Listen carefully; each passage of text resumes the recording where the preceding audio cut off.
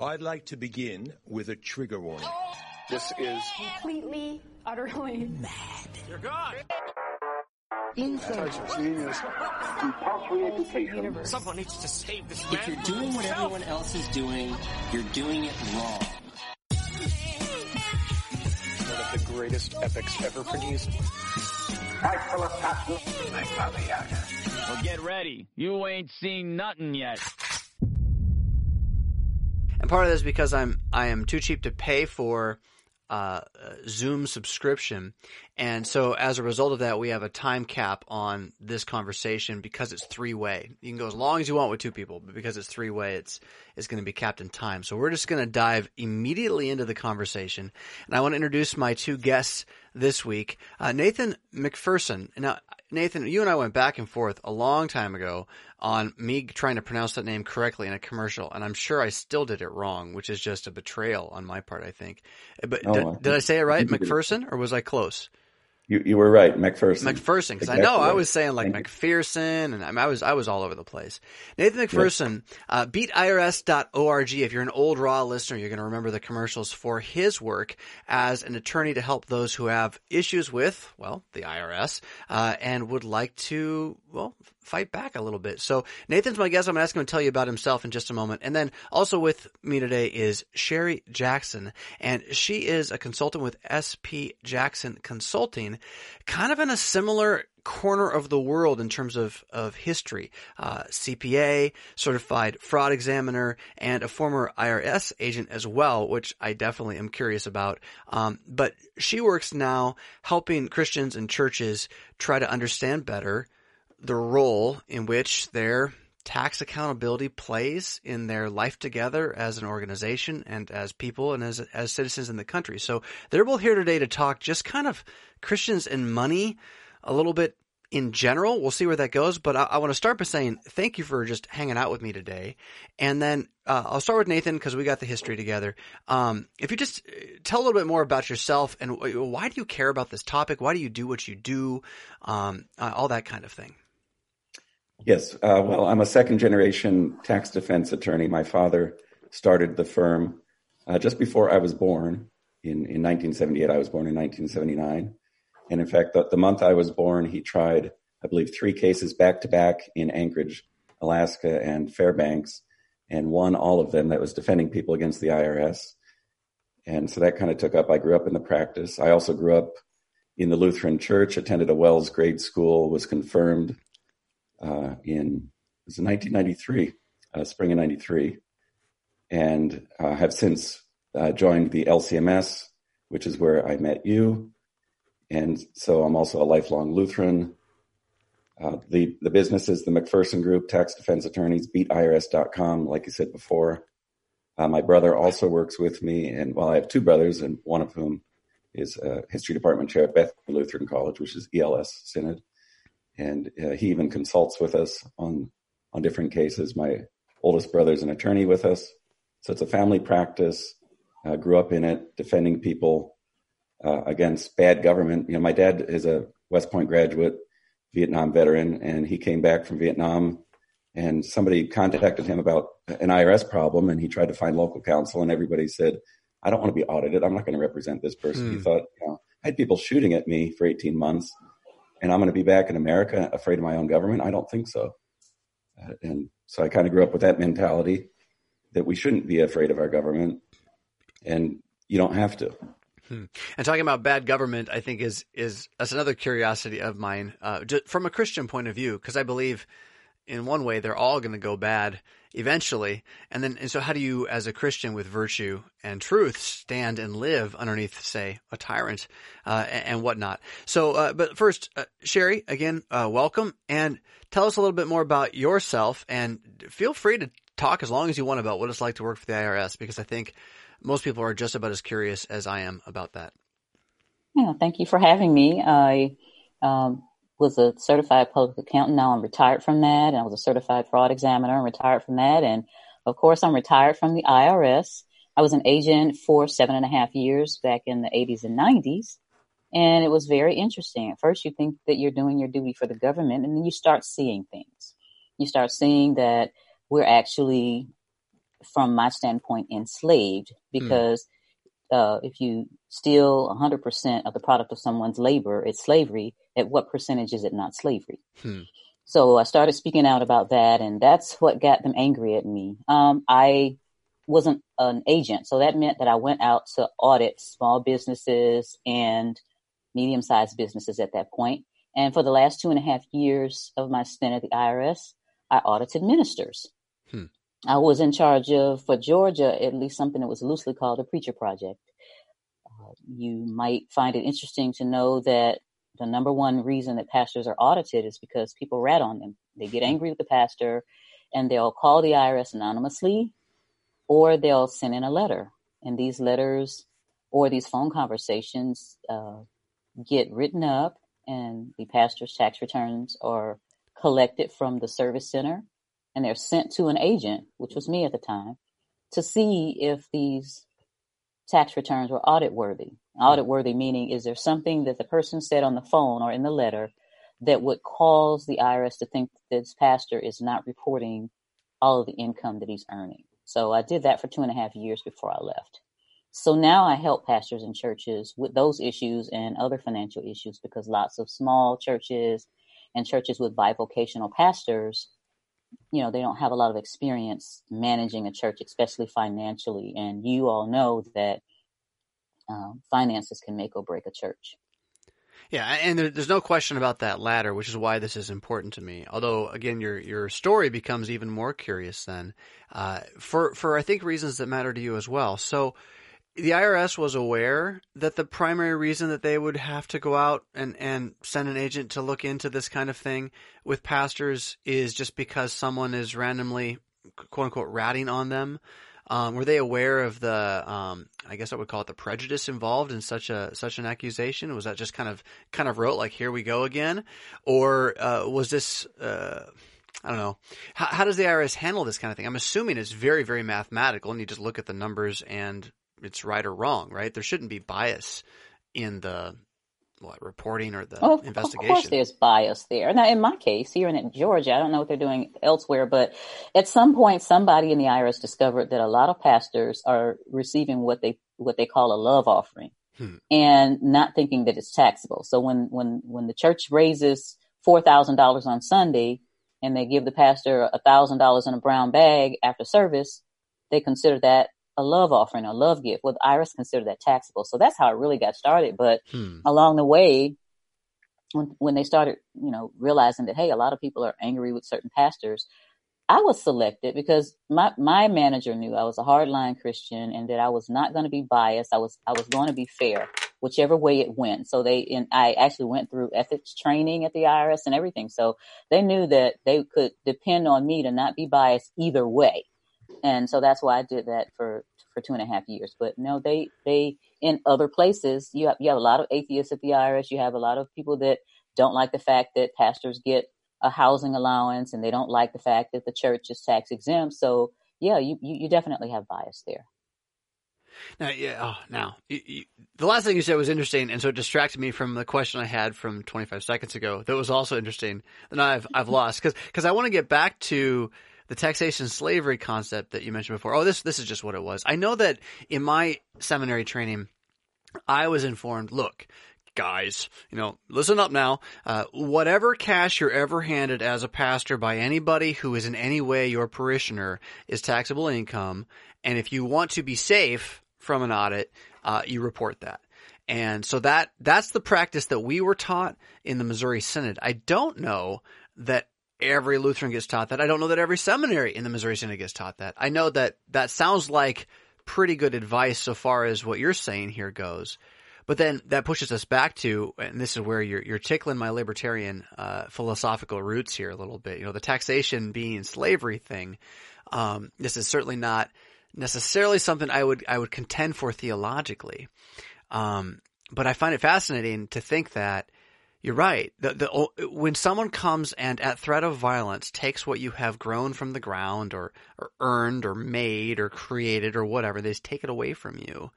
What is the line between that being, your willing obedience to a higher leader and, theft, and then that's the debate about taxation kind of falls in those circles. So yeah, more thoughts on that? That's really interesting. Well, I believe it's slavery myself, and the thing about the ministers receiving funds, this is how that really works. If I give you a gift, the gift isn't taxable. Okay. But if one of the elders gets up in the church and says, okay, pastor's birthday is coming up and we want to raise some funds.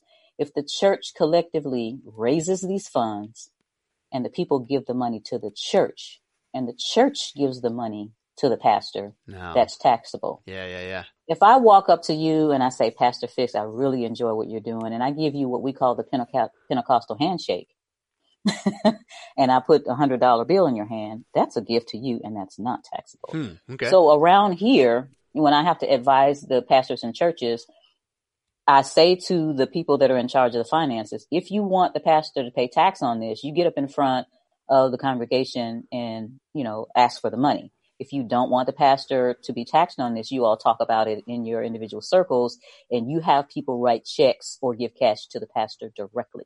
Huh. That's good to know. I've been reporting Christmas gifts. Oh, no.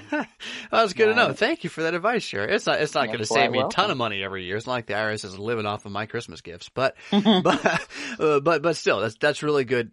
So then, okay, where do you and Nathan interface? Like, how does your relationship come together, and to what end do you see the work you're both doing to equip and encourage Christians in these issues overlapping? And then why would that be valuable to bring to this podcast in this format, Nathan? What is this?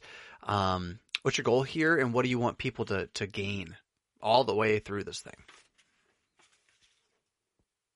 Nathan?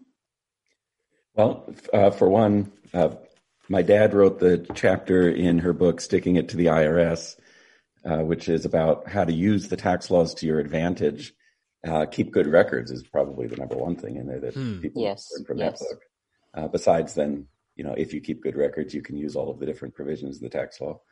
And then I wrote the last chapter in Sherry's more recent book, Church Wealth, Ministry Health, 5 Pillars of Ministry Growth and Financial Wellness. And so we've worked together to help clients, both individuals and churches, business owners, et cetera. They run the gamut to, besides getting out of IRS trouble, which takes various facets, not get in it to begin with. And in fact, the starting point to get out of trouble with IRS, and it's actually not limited to just the Federal Internal Revenue Service, but also state taxation agencies, that the first step is to get organized, keep good records, track your income and your expenses, and look at all of the different provisions in the code that will benefit you. So that helps you both get out of trouble and stay out of trouble, not get into trouble. Now, for I can see how across the American Christian landscape, there can be a real mixture of people that would receive that advice in different ways. I think that your average Lutheran Church Missouri Synod congregation member and or leadership is going to say, oh, no problem, we've got that covered. Because in terms of, having a treasurer keep receipts, I've been in a lot of Missouri Synod congregations, and I've never seen one that wasn't doing that. I have heard of stories, including the place I serve now, where previously there was a little fewer checks on that than there should have been, and there was a problem. There was, in fact, a lawsuit that came about because of that. But by and large, keeping records, paying attention to money, I think most of the churches that would be connected to who are listening to this podcast are like, yep, okay, well, we do that. But I would be wanting to poke them in the eye a little bit and say, I don't think you think about the changes in our status as Christians, as citizens, as congregations in tax law in America, in terms of perspective, in terms of agendas that are going on in the public eye, political things that are trying to change and push things in different directions. I think most Missouri Synod congregations feel pretty safe. It's all going to be fine. It's sort of just, it's not quite let's pray to God and it'll work itself out, but it kind of is. And this leads to my understanding, a willful ignorance of the things you're talking about here. So So Sherry, would you mind responding to that just as a thought? Like, how dangerous is it? I mean, you're not going to lose your life, right? But how much risk is involved for congregations? Let's kind of keep it in that talk when it comes to tax issues and or just kind of a laissez-faire approach to finances. Right. The most dangerous thing that you can do at this point is feel like everything's okay. There's so much going on, like you said, in our culture. There are people and groups that have agendas against the church and against pastors. So as far as auditing pastors, IRS agents usually got, patted on the back when they would get like a pastor or politician, and especially when it made the newspaper. It takes just about an act of Congress to audit a church. But the IRS goes in the back door and they audit the pastor. And if they find anything egregious or some negligence or anything going on in the pastor's personal tax return, they can right up the chain and audit the church. Now, when I was at the IRS and even a little bit after, there's only 2 or 3 times that I've heard of a church actually getting audited. But that was because, let's say the pastor had a slush fund in the church. He had a special account that was coming straight to him or something like that. But we don't need to sit on our hands and think everything's okay. There are people that don't like authentic Christianity. So even a neighbor of a pastor could write a letter and have the pastor audited or, all kind of scandals. And then again, we need to make sure that we keep checks on what's going on inside of the church. I've been in situations where the person is the pastor and his daughter's husband, the son-in-law, was in charge of the money, and everybody thinks everything's okay and they're sitting on their hands. And then it shows up that he's embezzled over $100,000 over the last 2 years. So we just have to stay vigilant, as the scripture says, even within the church, to make sure to have these cash internal controls, to make sure that, the contributions are properly taken care of. Things like, if someone gives some money and it's for something specific, it needs to go towards that. So there's so much that we have to keep up with. And so there's no reason to sit on our hands and think everything's okay. We have to keep looking to the left and the right and front and center because in our backs because of these things. So no, don't never think that everything's okay. Keep a check on everything. Have someone in the congregation or on the board of directors that's keeping up with the changes in the taxes. Because, for several years, they've been trying to tax the contributions. They've been trying to get the housing allowance taken away. They've been trying to get the church to be taxed. And there have been bills in place that they want to require a church to tell how much money's coming in.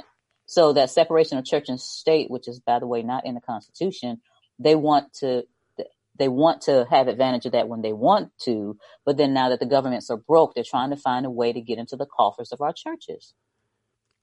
Yeah. And I've kind of operated with the assumption that those days are probably coming. And call me a dystopian pessimist or perhaps a dystopian optimist. I don't know. But I kind of prepare for the expected in my own mental categories. And I don't expect to die not paying taxes on every cent I make as a pastor in this country. And I don't know.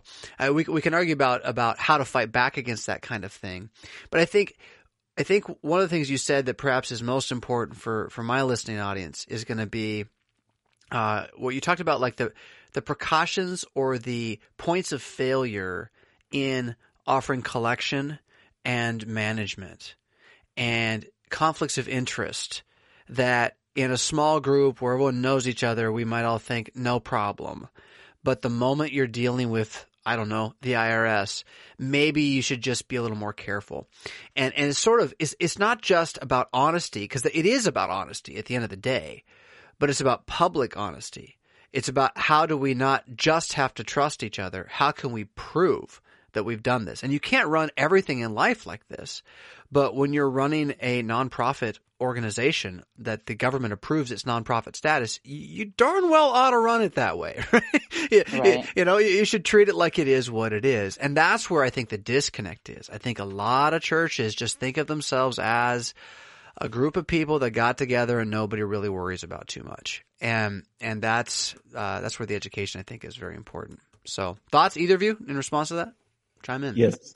A couple of thoughts, and I guess I'll start with the one that, as Lutherans, we profess that we are simul justus and et peccator, if I pronounce that correctly in the Latin, simultaneously saints and sinners.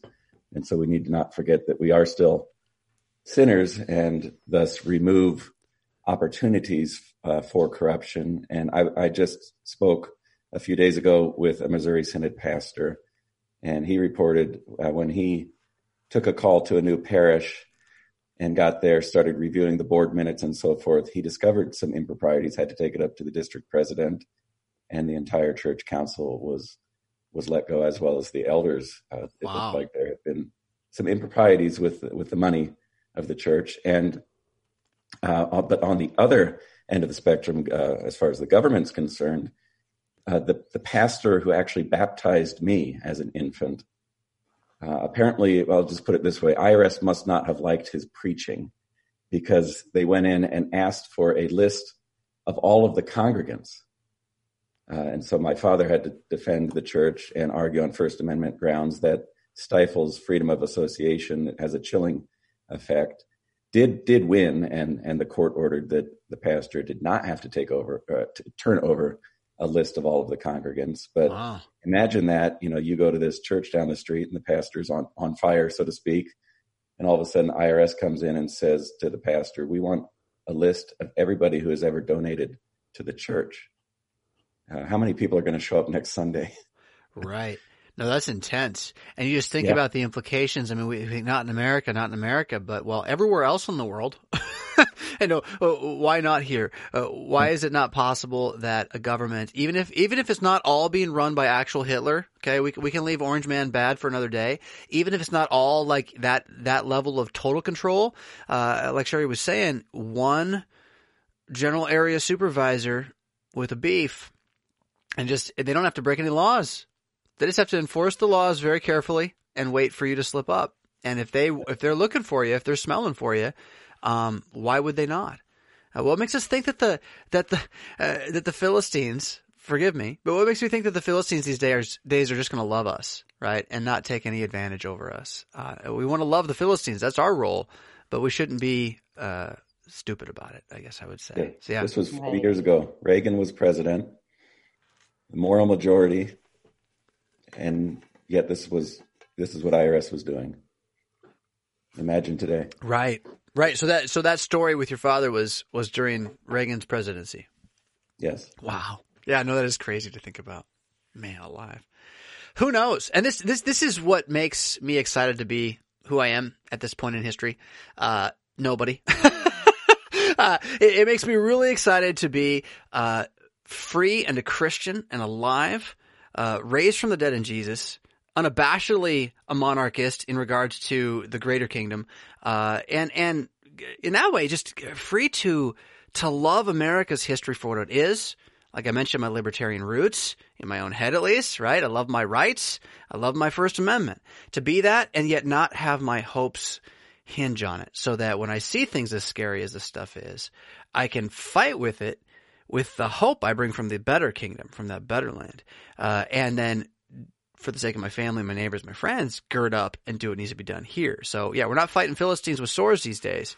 But the pen has been a mighty thing, and the pen and the, what do we call it now? It's not the transaction code, the books, the books that got to be kept. That is a mighty thing. And, to use it historically, I mean, I could shift the conversation here a different direction, but I'm always a little frustrated by how little Missouri Synod Lutheran congregations, as a general rule of thumb, achieve as nonprofit organizations. And I think it's precisely this same issue, that they don't think about themselves in that sphere. And so they kind of limit themselves to the local German clubs. And it's not always German. It's not German at all necessarily. But the local cultural clubs gathering. And the more that they could embrace their role as a nonprofit entity in the Wild West we're in right now, the more cool stuff they could do, because they have some powers financially if they wanted to, because of that status they've been given. I don't know. Any thoughts on any of that? That was a lot of stuff. So yeah, well, thinking of small stuff versus larger stuff, a lot of the churches that I'm dealing with right now are opening up what's called CDCs, community development companies. Now, there's grant money out there, lots of it, but these people don't like to give to churches. So what the churches are doing is they'll open up a separate nonprofit, which is a community development corporation, specifically geared towards helping in some way in the community. And then they get grant money. For example, the church that I attend, I wrote some grants. We've started a garden, and we got grant money to have the garden, to sign a shed, plants, and we've got beds, and getting the community involved. And so that is basically helping with our Great Commission of bringing people in, because they see these collard greens and they see these beautiful cabbages and all these other things, and they come by. So the pathway that I see, or that I've been utilizing for the churches that I work with, is the Community Development Corporation, because they will give grants for that. So you have to, of course, show that, your community is in need of these areas, education areas, all of these things. So does that take a different tax ID number? Yes, it does. Yes, it does. Okay. It so, does. And then you're basically forming a second nonprofit organization, correct? Correct. Yeah. That is not a church, so that you can get these funds. And, right. The board of directors is other people at the same church, and, the same body of people still run it. So it's still a Christian run organization, right. But it's utilizing the funds that are really ours out there, the government, that you've actually given them as individuals to come back in and minister to the community, minister to the children in the community, and keep the money away from the insidious representatives of Satan that are known as the IRS. So the interface between what I find interesting organizationally is how, forming this second organization that has a complete system, board members, volunteers, payouts, tax ID, all this stuff, how it would interface with your local congregation, and what kind of enjoyable, I think, initial work that would be to try to make that kind of thing happen. I know someone here in the area in Rockford, one local congregation on the south side, has done something like unto this for the sake of developing storefronts in the area, and they've done a beautiful job down there. Really, really, I don't know if it's the wisdom is a different thing than whether it was valuably thought through and beautiful, and then they have. But then I can also imagine that such a thing always means a real parting, and this is the intention, I think, right? That second organization eventually will be a very different organization than the church, and that you're really having to let go of the control and planting an organization, expecting it to grow up and leave you behind, right? And there's some value there, but where I think all the danger comes in is where we blur the lines between these things, and we see. I mean, you mentioned individual pastors having a slush fund, in their congregation that maybe they've run for 25 years or whatever, and half the people are related to them. Who knows how they get to that point?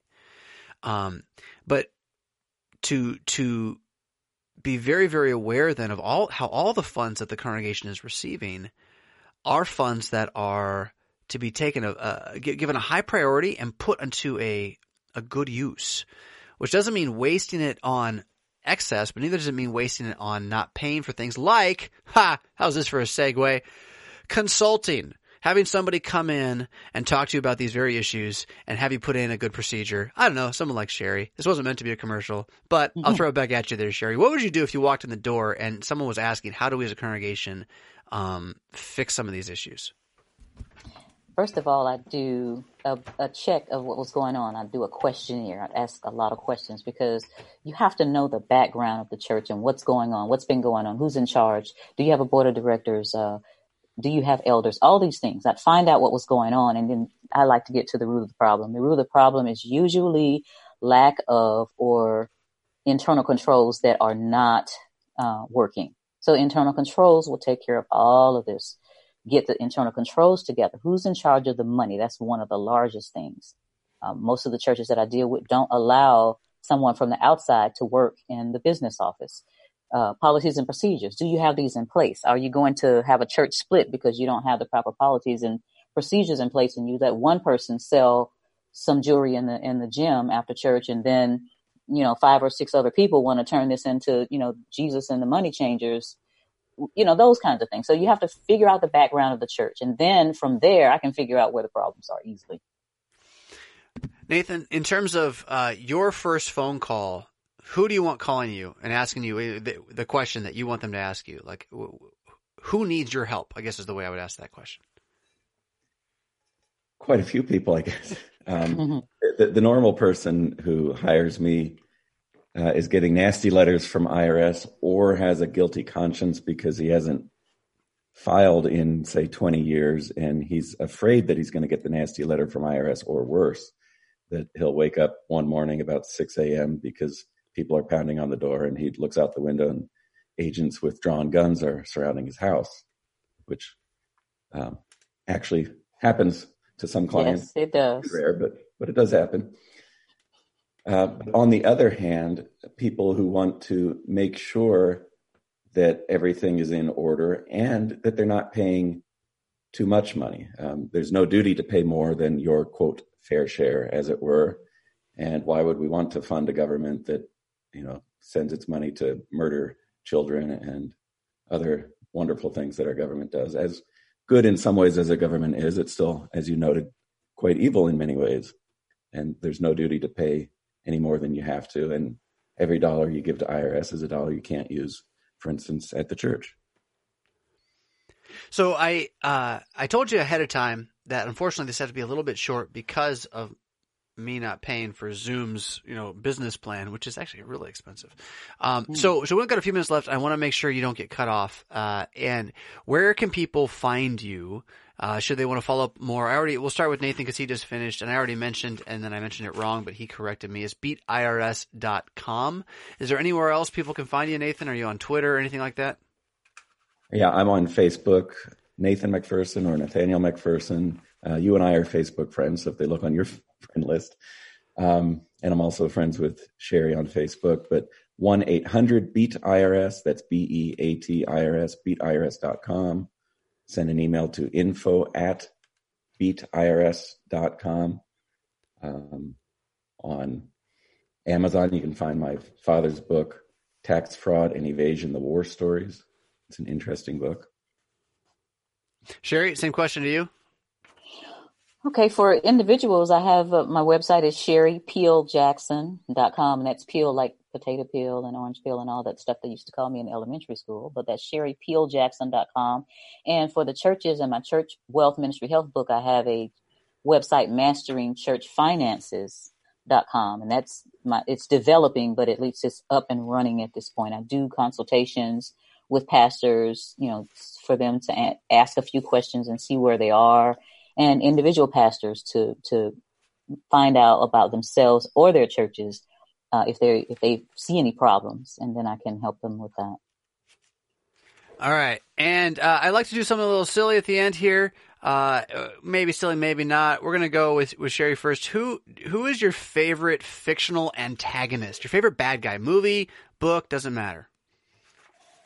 My favorite antagonist is Dr. Smith from Lost in Space, because he, they had such hopes and dreams for the future, and he would always muck everything up. So Dr. Smith from Lost in Space, and not the new one. I know there's a new one out there, but I'm talking about the one when I was a kid back in the 60s. Yeah, I've been watching the new one with two of my kids, and Dr. Smith is scary. Oh my goodness, scary. Nathan, so you get a counter with the hero. It's gotta be fictional, cannot be Bible hero. So your favorite hero to fight against Dr. Smith in a final Mad Christian Arena showdown, who would it be? Sherlock Holmes. Ooh, that'd be a fun fight. That'd be a fun fight indeed. Yes, I would pay-per-view that all the way. So, Sherry Peel and Nathan McPherson, thank you so much for hanging out with me today and doing this. It's not so much an infomercial. This is not insane. This is what you as a Christian need to think about if you're going to be a disciple. You're going to have discipline in your life. It means understanding your finances. And if you care about I'm going to make sure I say this right. If you care about your hearth, you want to make sure you care about your altar too. Don't wallow in the muck, my friends. Rock on. There's more. No doubt the facts have been exaggerated. Yes. Namely, You know Bobby Yaga? an unstoppable force.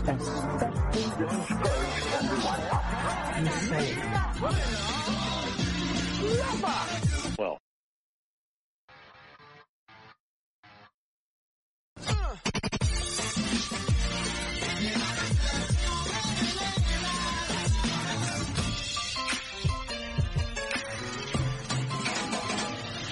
Trigger warning.